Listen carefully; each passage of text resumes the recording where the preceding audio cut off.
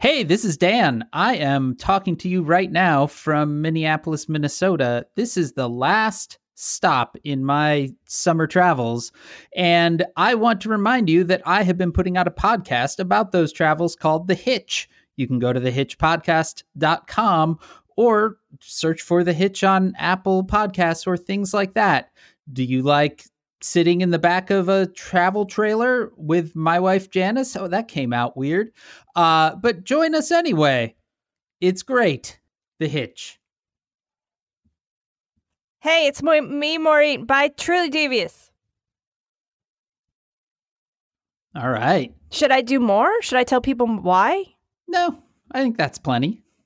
Who What if wouldn't they buy don't it? do it? What if they don't do it? I mean, I think they do everything you tell them. Really? Yeah. Haven't you noticed that? When you said, hey, everyone, I want to come and hang out in your pool, like you've been booked solid with pools for weeks. I'm in a pool now, Dan. See? Exactly. So they've all bought your book already. Hold on, let me reach over and get my plugged-in computer so we can record this episode. This should work well. I'm gonna swim over. Make some toast also. I'm gonna dry my hair.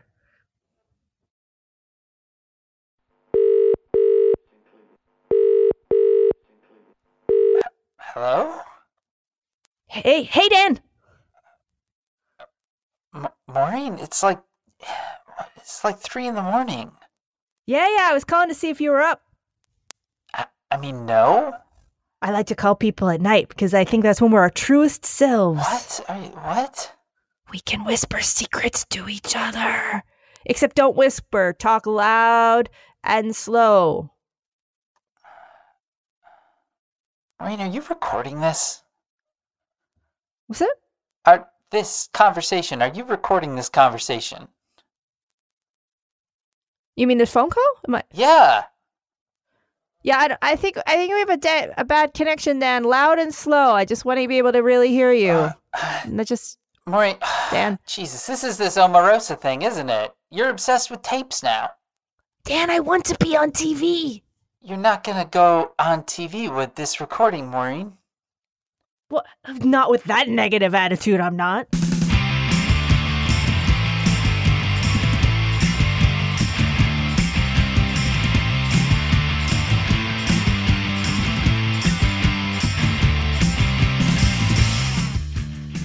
Welcome to Says Who, the podcast that isn't a podcast. It's a coping strategy. I'm Dan Sinker. And I'm Maureen Johnson. Wow, you sound very grand, Maureen. I'm trying to make my voice sound... I'm trying to create authentic enthusiasm by faking it. Yeah. Mission accomplished. Yep. You sounded very enthusiastic just then. Dan, you gotta fake it till you make it sometimes, and sometimes you have to fake it while you're faking it. That's right. That's the saying. Fake it Dan, while you're faking it. Fake it while you're faking it. You're in how many more days are you on the road, Dan? Only 3. 3 more days, Maureen. I'm in Minneapolis, Minnesota. What turns out to be 61 days on the road is almost come to an end. When did you actually leave again? Another lifetime ago. I left at near the end, pretty much 2 months ago, almost exactly at this point, somewhere around the 22nd of June. It was right around my wedding, I guess. Yes. Wow. That was our first day on the road, was your wedding day. Wow. Oh, that's right. I was like, do you want to come? And you're like, I am starting this trip across the country. Yeah. This is my last makeshift place to record. I'm in my friend Jeff's office, which is where the first makeshift place that I recorded was. Full circle, Maureen. Oh, man. It's full circle. You're going to be back in your house and... I know. There's going to be so much space. We aren't going to know what to do with it all. You're all going to scatter. We're all going to just end up sleeping in one room anyway. Yeah. Are you all going to be you're so used to being together that you're all just going to pile on top of each other? Our 13-year-old today was like, can we remove some walls in our house and just move the trailer in? Oh my gosh. He was like, because my bed's a lot more comfortable in the trailer, which he sleeps on a table. So that's sort of a sad state of affairs of his current bed, I would say. Dan, I'm coughing a little How bit. are I'm you sorry. feeling? You sound a little bit iffy. Well, Dan, my body decided to just, I do have a sick dog right now, and I touch a lot of disgusting stuff. That happens with sick dogs. I do wash my hands probably 20 times a day, and oh boy, it's just a little tickle in my throat. I wash my hands all the time, use hand sanitizer, alcohol, like everything, but none of that helps if she kisses you right on the mouth. Oof. Yeah. And once I got one of those tickles in my throat. Do you need a little water or something? I'm drinking some water. All right. Just calm down. You know that thing when the tickle starts and you're like, I'm going to go on a coughing spree. I know. All right, there we go. So last weekend, I woke up on Saturday and it was kind of gray and gross, and I just was like, I'm in a bad mood today. Everything's sad. And I was like, boy, I really feel sad and terrible. And my friend Julie came over and Oscar was here. And the whole day I was just like, everything felt kind of doom and gloom. And then I started to get super, super hot. Ooh. And then Oscar was like, you're really burning up. And it was that I had a fever, Dan. Ooh. And I was also nauseous all day, like all day long. I was trying not to be sick, and everything hurt. Like every muscle in my body hurt. Like it hurt to breathe. It hurt to step on the ground. And it turns out I was like, oh, I'm really sad. And then I was like, no, it's cool, because it just turns out I'm just sick, which actually was very good. And then I just kind of got sicker. And then by the end of the night, it was like my right side was just aching, and I just had this fever. And finally, I was on the phone with my mother, who's a nurse, and I was like, I really don't feel good, and my side really hurts. And she's like, I really hate to do this to you, but you have to go to the ER. Oh boy. Because those are all things that can be signs of appendicitis, like sudden like nausea, like sick, pain on the right side, sudden fever, all of this. I had just taken a bunch of Tylenol and like the ZQuil, to try to sleep through the night, and I had taken it. Yeah, so I'd taken all this stuff, and it hadn't hit my system yet, and so we went up to what my doctor refers to as the nice ER, that's sort of like a suburban hospital, because New York ERs, which I'd never went to them before the last couple of years, but basically once one thing goes wrong, you're like, oh, suddenly you're a frequent flyer.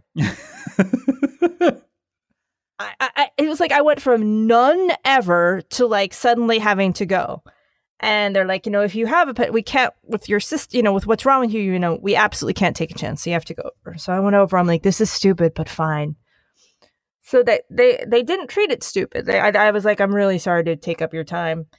And also, it was starting to hit my system, so I was like, I'm really sorry. Just lay here on this bed. And they're like, no, this is like, we really have to check you out. This is like, they took it very seriously, and they were like, okay, well, we're going to have to do an ultrasound and a CAT scan and all of this. And I was like, hey, whatever you got to do, you got to do. Just having a good night, I hope, anyway. And so I kept then I just started falling asleep. Like I fell asleep while they were ultrasounding me. They wheeled me down to the CAT scan room where I fell asleep, and then I was trying to hold my arms up. Yeah, I was trying to, they're like, we have to put this thing in your arm. I was like, okay. And I kept, every time I put my head to the side, like they'd ask me a question and I'd lift my head, and then I'd put my head to the side again, and I'd instantly go back to sleep and start dreaming. Wow. So I was in this constant weird in and out of dream state. So yeah. And in the end, after about 6 or 7 hours of this, they're like, we can see that it's not your appendix, but like you have like a GI bug. Like we can see some stuff in your system, and you have a GI bug. And I was like, well, that was fun. Everybody, good night. And I'd sent Oscar home because I was like, I don't want you to do. So I was like, I will now find my way home. Oh, no. And I was fine. Like, I just went out, I shuffled outside, I got in a cab, please. And I went home. Wow. Yeah. I'm pretty metal, Dan. That is impressive. Yeah. Yeah. So, and then I just was then like for the next 4 days, my body just was like, it was my body versus bacteria or whatever for a couple days. And then I recovered from it, and now I seem to have a cold. So I feel maybe it's just getting it all out of the way or something. I don't know. Sure. New York is kind of a plague spot in August. You know, I believe that's actually the New York Tourism Board slogan, isn't it? So yeah, I just, you know, I'm trying to think upbeat thoughts and so because this is about coping, Dan, I have coping thoughts. And I will say that because I was having this lousy day, it motivated me.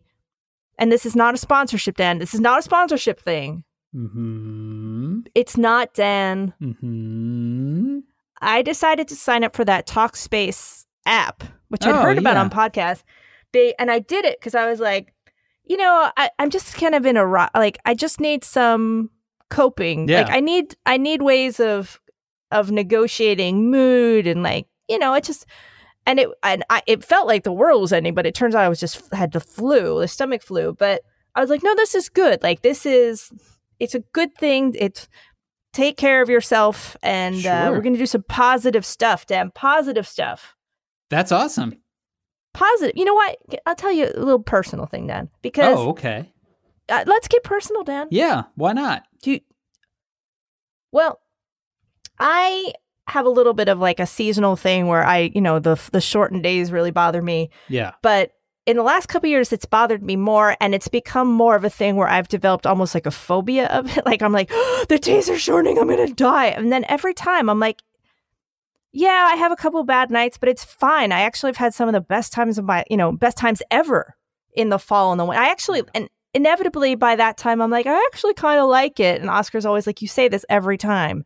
So I want to think about, because there's a lot coming for us in the fall, and I want to think about coping and how this is going to be an amazing fall for us all. Well, and we have disagreed about this in the past, but I am a firm believer that the fall is the best of all seasons. So I am excited for the fall. I want to be. I don't feel like I'm trying not to be. And also I'm always like, summer, summer, summer. And then summer comes, I'm like, it's so hot. And I never do any of the things that I say I'm going to do. Yeah, summer is very hot. Unfairly hot. You're going on the coolest road trip ever. And one of the things I talked about with the Talkspace therapist is that I've gotten a little trained into saying I don't. Like, and it like, oh, I don't do that. Or I can't do that. It's I can't do that. I can't do that. I can't do that. Now I'm like, I can. Yeah, that's awesome. I will say one thing that has been very interesting about this trip that we're on, which was kind of hatched and begun at the darkest points of my partner Janice's cancer, and also encapsulates like not only her recovery from cancer, but like I quit my job in the middle of the trip, and that like it's been like a lot of things have been churning, and there has been something very simple and clarifying about just having a tiny little house that you have to pull around, and like, small places. Like we just got to Minneapolis yesterday, and we talk about this on the Hitch as well. Like we have been in very rural South Dakota and very rural Montana for the last couple of weeks. And like, you're going into small grocery stores, like one grocery store in Wall, South Dakota, where we wanted to have fish tacos that night, and they did not sell fish, Maureen. Like just no, if you live in that area and you wanted fish, I'm not sure I guess you catch one in a river, but like no fish, and it's like, okay, like just the simplifying of life when you are on the road and, dealing with very limited choice and selection and very limited internet. Like we have had slim to no internet for the last few weeks. And, it has been very helpful, in a lot of ways, in those ways of like, let's boil it down to the basics, and let's, just kind of like refocus on how we live our lives, and the things that are important, and, strip away all of the other things. Like, that has been very helpful, I think, to me, especially at, a time in my life where it's like, I mean, I left that job because I felt so beyond burned out by it that I was, it was eating away at me. And it's like, it's been very, very nice to just sort of simplify in a way that is hard to do if you're in your normal routine, I would say. Yeah, breaking routine is so much a key. Like today, I was in the shower and I'm like, feel kind of in a rut. Stand on your toes. And then suddenly I just stood on my toes. I'm like, I don't do this. So let's just do this. Just change something. Sometimes it's just those little tiny movement changes. Yeah. Can just sort of set you on a... Now yours is bigger. Yeah. That's standing on your toes in the shower. But same idea. Similar, very, very similar. But you and I, Dan, we have done our summer reading. Yeah. We won the summer reading program. So this episode, we're actually recording this on Sunday again because Dan is, as we just said, on the road. But I feel like this is the kind of end of our summer series and then the fall, because there's so much. And Shit I said all that. gets real in the fall. Shit gets real, but I said all of that up top to be like, you know what? Don't fear the fall. Yeah. We're going to, because I think in the fall we should open up Says Who Kindergarten and Whoa. take it. Yeah, Says Who Kindergarten. Everybody gets to be enrolled, and we're going to go back to some fun basics and keep you motivated. I love it. Yeah? I love Says it. Who Kindergarten? In. Yeah. I'm in. Which will include, if you need to hang out with us in the morning and have a coffee and a snack and watch cartoons, that's okay. Oh, that sounds great. We'll give you blocks to play. And I like that. Like a nice cozy fall morning where everyone's hanging out. It's kind of just soft, a pearly gray, and everyone has a little cup of coffee and watching cartoons together. Yeah. God, this was one of the great discoveries of our trip in being in these very small, very rural grocery stores is the Malto-Meal brand of knockoff cereals. They are amazing. Frosted Mini Spooners. Honey Nut Scooters, Marshmallow Mateys. My son has been eating Fruity Dino Bites, which are excellent. Which are Fruity Pebbles. It's a whole world that is kind of amazing, and I'm going to be sad to go back into the world of non-knockoff cereals. I feel like we're stalling, Maureen. Dan, it's time for the Says Who Summer Book Report. Yeah. So I asked Says Who Facebook, because I said, I'm going to read this. Should I read this stupid Omarosa book? So you don't have to. They said yes. And I said, and should I also make Dan do it? And that was the biggest yes of all. Overwhelmingly, yes. Thank you very much, Says Who listeners. How long did it take you to get through it? I finally got it downloaded. That was the best part, is it took a long time for my phone to have enough connection to bring it in. I started it on Wednesday and I finished it last night. So Wednesday through Saturday. I got it the morning it came out, and because I was recovering for stomach flu and wasn't really feeling up to doing much else, I read it on Tuesday morning. Wow. Yeah, you were sending me things from quite deep in the book very quickly. Yeah, it was one of those things where I didn't really have the minds, like I was just it was still leaving my body, and I was like, I can't really concentrate on any of my full work, but I can sit here and get through this. I did. It does seem a book that is very conducive to an illness haze. Yeah. Yeah, it was like the time I got the flu once during Book Expo America, which is a big book industry event, and my agent, I was like, we didn't know that I had the flu, and she was like, come on, you got to go to this meeting. And I would go to meetings and then come home and sleep for 2 hours and go to meetings, and in the end, it turns out the whole time I had the flu. And so I just laid on my sofa for like 2 days, and it was like a sunny summer 2 days, and I read The Girl with the Dragon Tattoo. And I remember it was like I had a great time because it was that kind of flu thing where you're tripping balls a little bit, where you're like, woo! And I was like, this book is amazing. This is the best book I ever read. And I have very fond memories of reading it because for some reason, flu reading was like, made it all better. I was like, this is just wonderful. I love it so much. And then I tried to read the next one. I was like, this is terrible. I don't like this at all. But I had such fond memories of the tripping balls one. Wow. So this is definitely a book that would have been better if you were tripping balls. I was tripping balls a little bit. I was pretty... The bags of saline they gave me in the hospital helped a lot. But, you know, I was a little dehydrated and loopy. So I was like, sure, why not? Let's do it. Let's do this, Omarosa. Why the fuck not? How sick are you of hearing Omarosa's name? So again, I have been largely offline.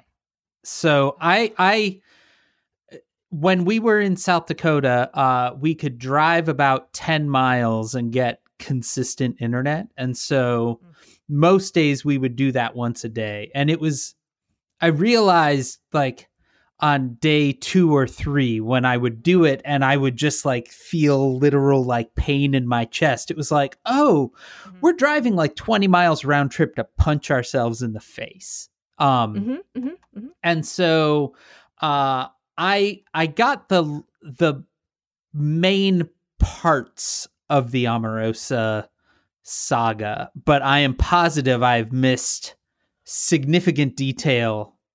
Yes. Yeah. I realized that we didn't actually say what the Omarosa book is, in case there are people that don't know. Oh, God, I wish I was you. All right. Well, Omarosa wrote a book called, what's it called? Unhinged. Unhinged, of course. But even more specifically, like we should contextualize Omarosa, right? Like she was the villain of the first season of The Apprentice. Did you ever watch The Apprentice? No. I never saw it either. No, this was a thing that I found. I don't watch a lot of TV. Like pretty much all of my TV watching is professional wrestling, right? And she clearly watches a lot of TV. You know, like that is a recurring theme throughout this book is TV shows and what was her favorite show at what time and all of that. And I found that to be very hard to relate to, like it just because I just don't watch a lot of it. And like additionally, like, yeah, having never watched even a minute of The Apprentice and the like multiple chapters about The Apprentice, and like I certainly knew of her before the campaign and before now because she was sort of ubiquitous for a while, but I never actually saw her on The Apprentice. Early in the book, so she goes through the Apprentice audition process, and I put this excerpt under general what the fuck. The contestants were, quote, "Next, we were subjected to a physical checkup, which included a humiliating vaginal examination and pap smear, as well as testing for sexually transmitted diseases." Yeah. Well, why do you need a pap smear? To be on a reality show. To be on a reality show about business. You don't need a pap smear to get a job. No. I mean, no. That's not a thing. I can maybe understand if you're on a reality TV show that has to tape for 6 weeks. They want to make sure that like you're going to be able to be healthy enough through that taping time, or they will go with someone else. Like I kind of get that, but I don't think that you would need a full pelvic exam. A full pelvic exam. That is, if true, incredibly disturbing. Yeah. And makes me ask serious questions about what the fuck The Apprentice is about. Yeah, like what? What? So we start there, and she says kind of early in the book that Trump is sharp. Now, again, the overriding question is, we're going to talk about reliable and unreliable narrators. Right. And we'll get to the questions of, is Omarosa, because this is a standard, book report, she a reliable narrator? She points to some evidence that he is sharp. His ability to do math quickly in his head, his observations about people, his retention of facts, etc. Yeah, his ability to film for 5 hours straight and not need a break, and not, and to remember people's names, and to remember, where you were in that kind of 5 hours, stretch. Like it seems that all of her, like, he's on it, relate to the boardroom scenes in The Apprentice. Yeah. Which is not a great slice of life. I mean, if you judge me only by says who, you'd say, why, this is a suave, well-spoken, well-informed person who obviously has a lot of corporate sponsorships. Sure. Yeah, that's definitely what people only would take judge away from this, and you'd be right in general, but I'm saying you can't always judge from just one thing or one performance. No. It's like how you're not always eating delicious pie. I wish I was, though. Yeah, but like, to see, you know what I mean? Like, only some of the time you're eating delicious pie. True. It's true. Sometimes I'm eating other delicious food. You really do seem to be going around eating delicious food. Yeah. I had probably the most amazing hamburger I've ever eaten yesterday.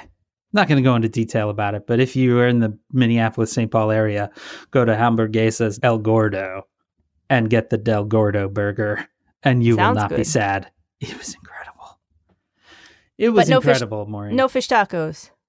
No, because we couldn't get fish. So we made what did we make? Beef tacos. Because that's what we could get.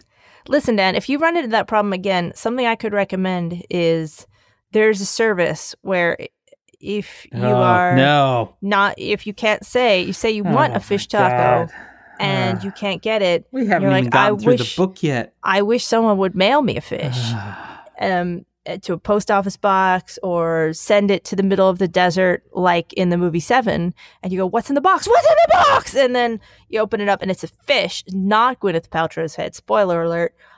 Maybe you could try Blue Apron. Blue Apron, it's not Gwyneth Paltrow's head in a box. All right, let's get back to the book. All right. But that was a good way of working our sponsorship material into the middle of the podcast, more organically. Can I say the scene that after reading the entire book, the one moment where I just had to put the book down because I was in such disarray from it, I think is probably the right moment. This is right before Inauguration Day. And Donald Trump has been tasked with choosing the edition of the Bible from the National Archives that he wants to be sworn in on. And he doesn't care because he has never read the Bible. And he suggests to her, or she might have mentioned to him, somehow she was tasked with getting him to decide on a Bible. I don't know why that was her job, but that became her job, at least according to the book. And she mentions at one point that might have been Thomas Jefferson. Someone was not sworn in on a Bible, but instead on a copy of the Constitution, I believe. And so he kind of perks up and he's like, so I could be sworn in not on the Bible? And she's like, yeah. And he's like, I want to get sworn in on The Art of the Deal. Because everyone loves that book and it was a bestseller. And it will really make a statement. And I had to stop. I had to stop and catch my breath. I had the vapors, Maureen. Yeah. There's a lot of little moments like that. They do seem to be doing a lot of babysitting. A lot of this is you get this impression of a giant gaggle of people chasing one man around. Yeah, that is entirely it. From the start of the campaign till the end of the book, it's totally like a whole bunch of people trying to keep a toddler from, eating a Tide Pod. We would get these little glimpses into White House, like what the actual rooms and, she tells one story that we kind of talked about in the way back when this first happened. There was reportage about how they didn't know how to turn on the lights. Right. And how some of these things were set up on timers that would go off after a certain amount of time if you didn't kind of wave your hand over it. And they didn't know that in the beginning. And so they would sit and just talk in the dark. Because they didn't know because they didn't have they said the space had been set up for something like 900 staffers. Right. Like all of these things had already, it reminded me of reading about stories of people traveling with like a king or a queen.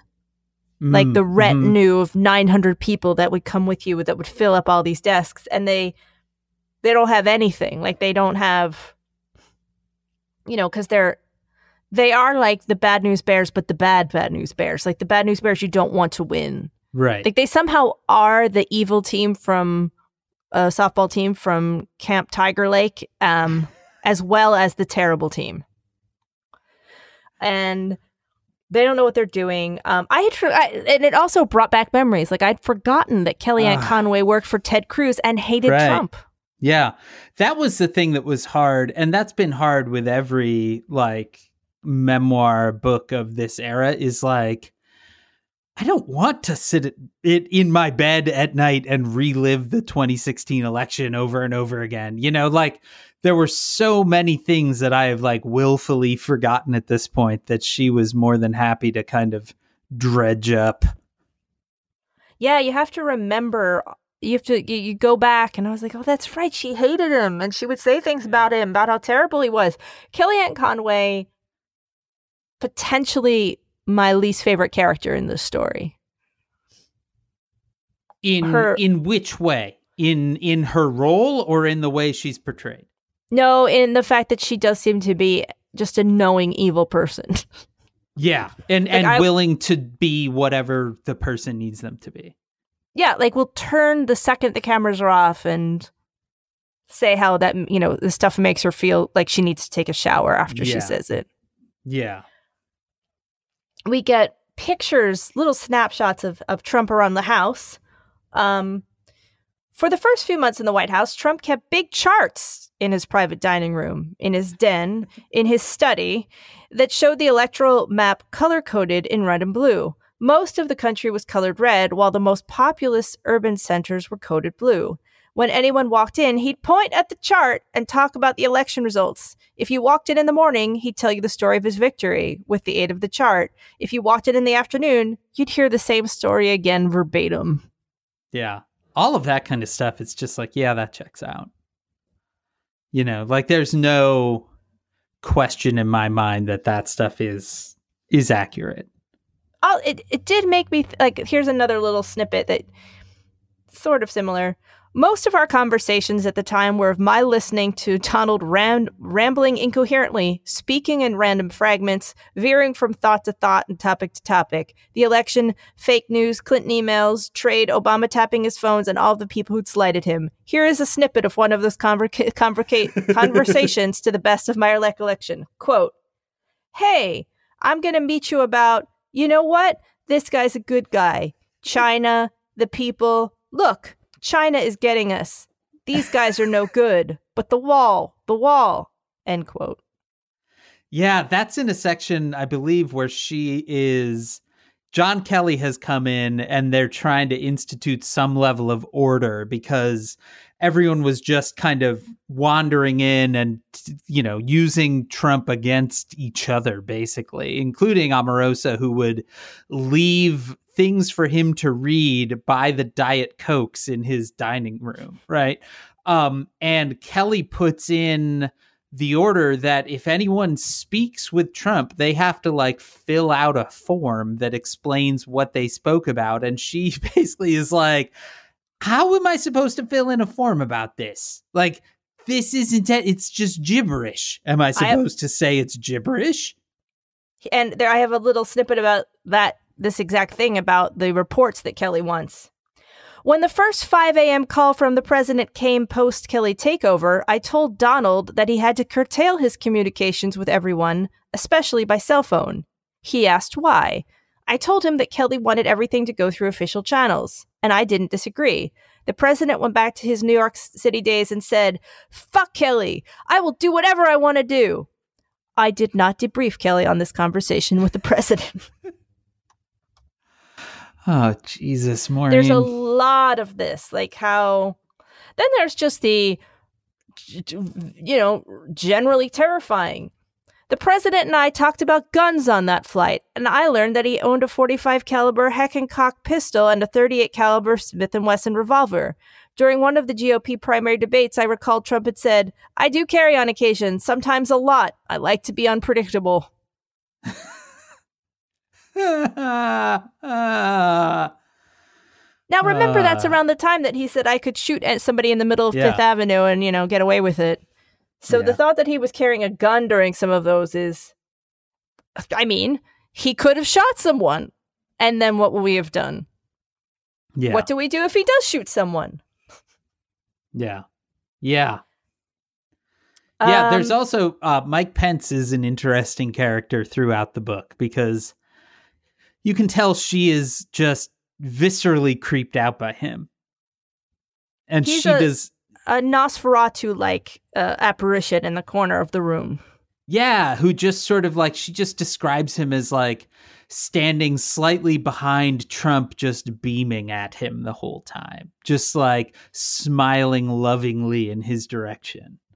Yeah, and yet at the same time, like quoting all of these people around him who slip up and talk about, when Mike Pence is president, and then being like, I mean, when he's vice president and things like that. He does seem like he's a little bit Dr. Eviling it by saying his plans out loud. Yeah. But I have a section on, I did a lot of highlighting down. I had that highlighter going about Mike Pence. The one thing I found disturbing during the address to the joint session of Congress was how Mike Pence gazed worshipfully at the back of Trump's head for an hour straight. Everyone in the senior staff thought that Mike Pence was a Stepford Veep. It seemed obvious that he was too perfect to be genuine. His and Trump's personalities and worldviews were diametrically opposed, and yet Pence agreed with everything Trump said or did. In life, no one beams worshipfully at you all the time like that. If someone looked at you that way, you'd be disturbed and think about a restraining order. But Trump was not normal, and he liked Pence's apparent worship of him so much that they established a weekly lunch together. Perhaps his attraction to Pence was another sign of his loneliness. No one else in his life gazed at him with such adoration. Certainly not his wife anymore. Parentheses, maybe Ivanka? Oh, there's a whole bunch of creepy Ivanka stuff where she's the book is really gross. It's a lot grosser than I was expecting. Yeah. It's a lot grosser than I was expecting. The Trump Ivanka stuff, she really gets into it. She's like, it's gross. It's really... Yeah, she gets super into that. There's, a couple of mentions of like Don Trump dick pics. Like, there's a gross cattiness to it. Yeah. For sure. But she's a reality, she's right. She's knows, doing the...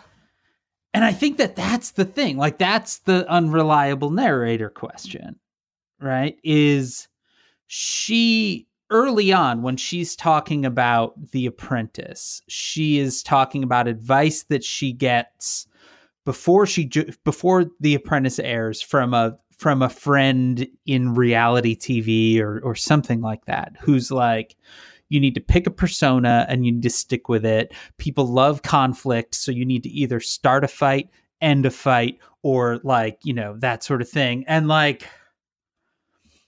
she lays out so early on the sort of strategy for commanding and keeping attention that you see Trump use every day, but you also realize not only did she use it successfully on The Apprentice to her whole thing was there's a way to win a reality show without actually winning the reality show. And that's by being the person that everyone's talking about. And I look at right now and I'm like, oh my God, this is it again, right? Like this is her winning the reality show without winning the reality show.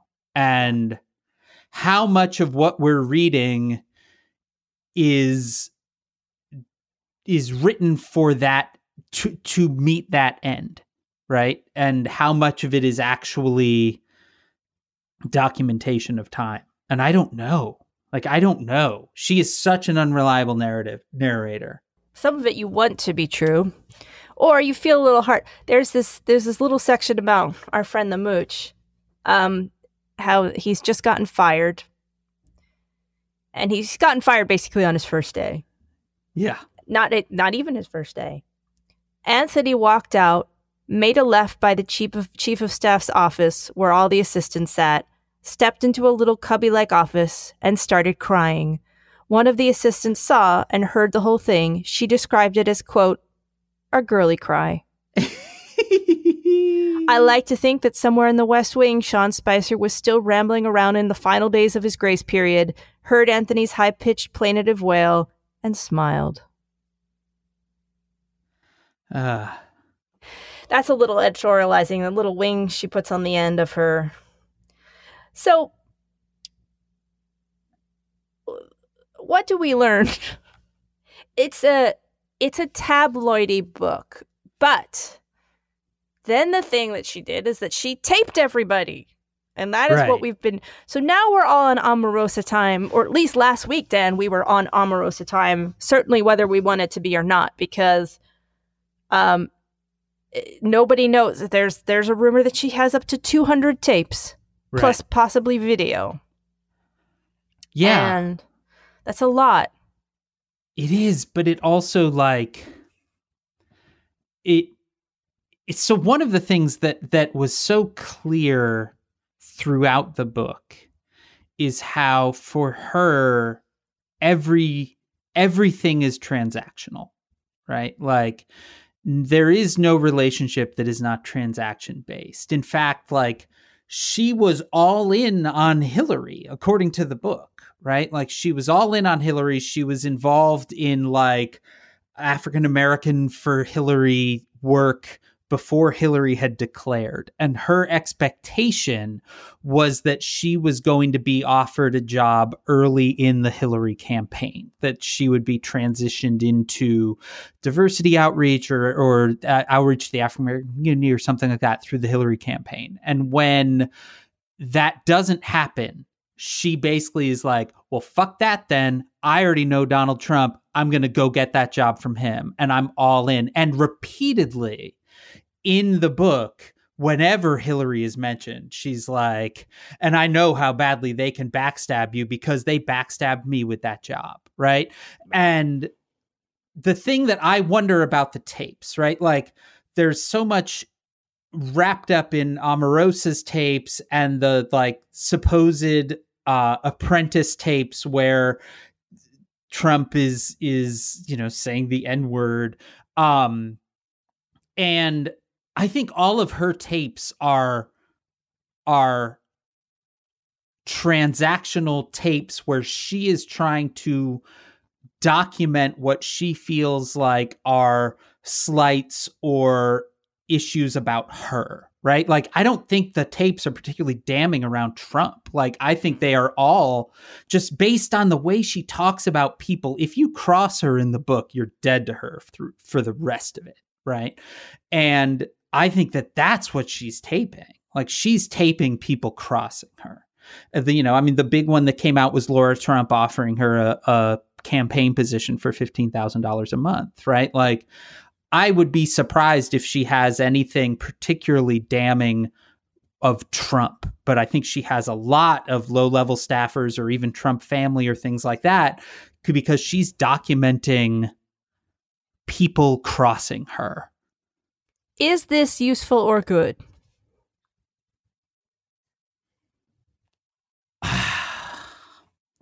So my personal feeling is this is a person who knows how to get her name out in the world, right? And there are two options in writing a memoir book, right? It's either to write a pro-Trump memoir book of your time on the campaign and all of that and really boost him up, or it's to write a tell-all, it's all as bad as you think. And I read this book and I think she knows how to sell books right now, right? Like she's going to sell more books being an anti-Trump person than she would being pro-Trump. And so is it good? Like there is a level of fan service in it that does feel rewarding, you know, like Trump as a doddering, potentially dementia labeled old man who will die eventually from the number of Diet Cokes he drinks, which she calculates, right? There's a part that's like, yeah, this is awesome. Like, give me more, you know? But I also don't believe any of it. Like, I don't believe her motivations at all. Do you? Well, I think that does it matter what there's a question. Here's a literary question is, if this, does it matter what her motivations are in the cases where she's just almost giving verbatim information? And of course, the answer is ultimately yes, but I would think, but there are no bombs. The book itself, I think the value of the book, if there is value, has to be what it's doing to them. Right. Because it's corrosive, and they have to spend a bunch of their time chasing their tails, because you do get this, like, no one's going to work for, she does a lot of, well, you know, fanning herself. Like, poor me, like, I was only one person trying my best. How was I to know that he was a monster? Aside from all the terrible monstrous things that he did on an absolutely daily basis. There's a lot of, who could have known? Who could have known? Right. Yeah. And it's, yeah. And then it all came crumbling down because I knew about what is always now referred to as the N-word tape. As if that's what we need. And it is like, that is the moment when somebody kind of describes it to her that finally, like, the scales are lifted from her eyes, right? Like, and suddenly she can see and realizes and connects all of the dots of 15 years and being like, he isn't just racial, he's racist, right? Like, that's, Maureen. She had to build a structure around this book, and that's the turning point where she's like, because that's where the book opens, is that she's found out about it, right? And that people are talking about it, or that she's being fired. And she's being fired in the Situation Room by General Kelly, being according to her, locked in the Situation Room until she will basically agree that things won't get ugly. But it couldn't have been that much of a surprise if she walked in and was recording it. Right. Oh. So you get a picture. It's like a snake took a picture of a bunch of snakes. And they're like, can you believe all these people are snakes? Maureen, summer is coming to an end. No, it's not. No, it is. Fall is going to be amazing. I'm thinking about all the good stuff. Apple cider. Hot apple cider. Apple cider donuts. Apple pie. Cinnamon apple pie. Caramel apple pie. I am noticing a theme in caramel apples. Yep. Caramel apples rolled in peanuts. Caramel apples dipped in chocolate. See, I like apples. Caramel apples dipped in chocolate and rolled in peanuts. Mm-hmm. Peanut butter cups. Okay. Fun-sized peanut butter cups that you get in your Halloween bag. You can get those right now. You got to trick or treat for them. No. Come on, Maureen. I could. No shortcuts. Dan, I could give those to you right now. Well, you couldn't because you're in New York and I'm in Minneapolis. Oh, am I? You don't know that. Knock, knock, knock. Look outside your trailer. Whoa, Yay! Maureen, you're right here. And I have a big check for you. Oh, phew. You've Because won. I'm unemployed. You've won the Publishers Clearinghouse sweepstakes. That's what this has all been about. God, that's what I've been waiting for. That's been my entire employment plan, Maureen. So, whew, that worked. Let's talk about how, because this is about coping, and I think that after this episode, this is the last on the road episode, we're going to get back to some, the Says Who kindergarten. We're going to have some, we're going to be bringing back some interviews. Yeah. We're going to... Taking it back to basics. Back to basics. Fun interviews. Maureen, we're going to put the fun in fundamentals. Okay. That's what we're going to do. Yes. We're going to talk about how the funnest possible way to get to election day and also beyond, because it does occur to me that we have been acting like time ends on election day 2018 when in fact I think it might. We are going to, that things continue past that point. You don't know that it won't. We're going to have a really fun fall and even funner winter, aren't we? The funnest. If we stick together, we will. Whoa, what is that? Are you canceling Says Who? No. I mean, if we all stick together. Jeez, give me a heart attack here, Maureen. If anything, Dan, what the hell? We actually have, we have agreed to the first live Says Who. It's true. Next, we got to make it through the summer the fall and the winter it's like and the spring. Next May or June or something. Yeah. So it's a ways away. Maybe we should attempt to do a live Says Who. Live Says Who, even liver. Yeah, like a real one, Dan. What do you think? Do you think people would come? I'm in. I think so. I'd come. Would you come? Yeah, like what if we did it? Like what if we made that a goal? I think that's a good goal. Well, what if we'd have to get at least 5 people to come? I think we could at least get 4. All right, I'll take it. All right. It's good. I get back in town on Wednesday, Maureen, and let me tell you, my schedule is wide open. I mean, we still have we talked about our game. We still haven't made any progress with the game. You've been traveling. I've been barfing. Game update, Maureen. The zombie grocery store looting sweep scenario that you ran me through last time really lit up the imagination of my 13-year-old son, who has been sketching a zombie loot grocery store card game out. Yes. Ever since. Yes. That's all it's pretty I want. Cool. Yeah. It's pretty great. What if someone made a Stardew-like game of that where the whole thing was just you were running through the grocery store? I would do that. I would play that game. Multiplayer. Nobody take that idea. I'm going to go get Oscar. That's ours. I'm going to go. Let's pee on it. I got to go. I'm peeing right now.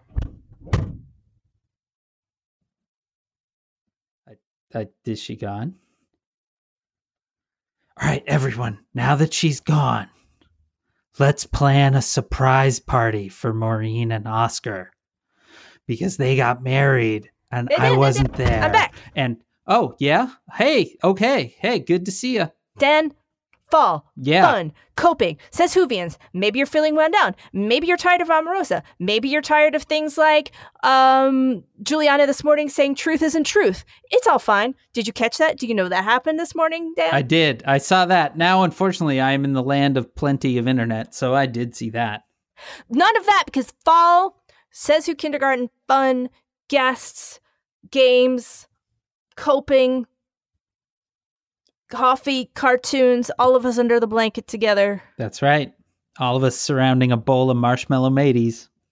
All of us at night, you come in, we make a tent. Ooh, like a pillow fort. Mm-hmm. We make a pillow fort. Come into the Says Who pillow fort. Yeah. I love it. I love it. You know what else I love, Maureen? I love that our theme music was performed by Ted Leo. Ted Leo? The Ted Leo. And I love that our logo is designed by Darth. Darth. You can contact us at Says Who Podcast on Twitter. Even though Twitter's making us crazy right now, you can email at hey, that's HEY, at sayswhopodcast.com. You can join the discussion on Facebook at /groups/SaysWhovians. Our Facebook group is moderated by Janice Dillard. Wait, can I interject something? Yes. that we haven't said for a while. Hey, listen. One of the things that helps us survive is not like we'll continue breathing, I think.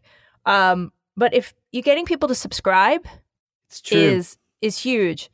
Grab one person by the face and say, "Listen, you."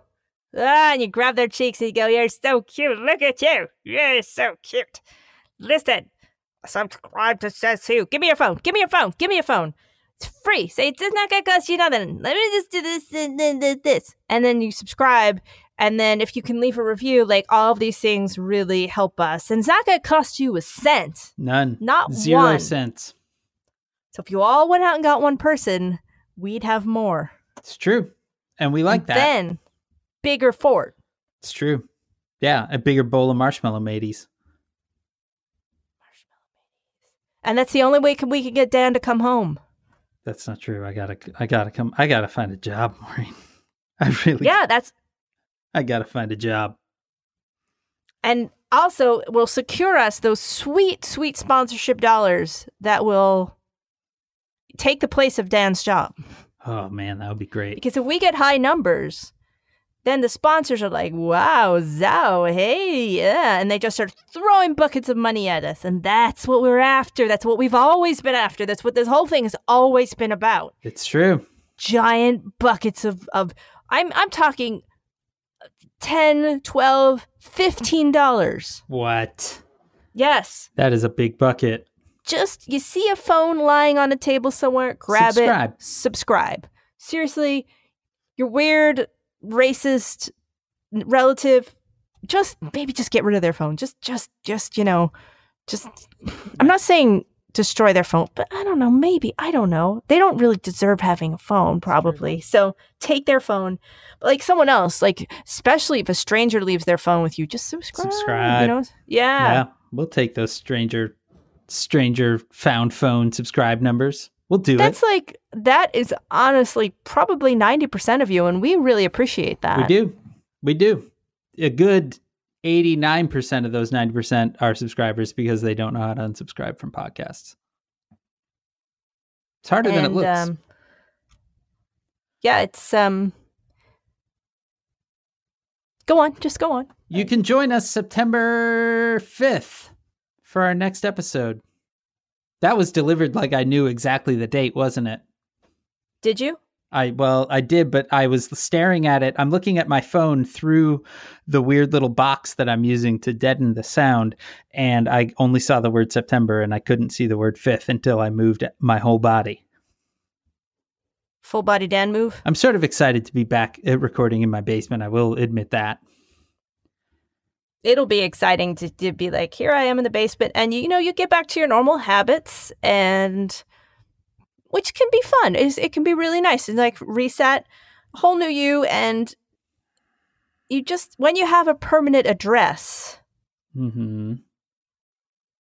so many good things can happen. It's true. Well, on that note, like you can go out front from my friend Jeff's office in Minneapolis, I'm Dan find Sinker. Stuff waiting for you, like in Stardew, how they just leave you stuff sometimes.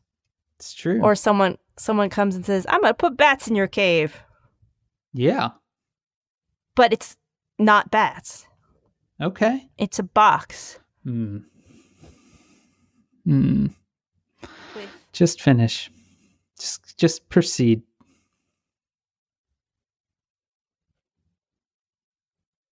And this has been Says Who.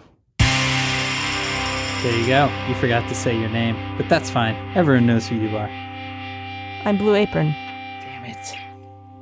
Bye.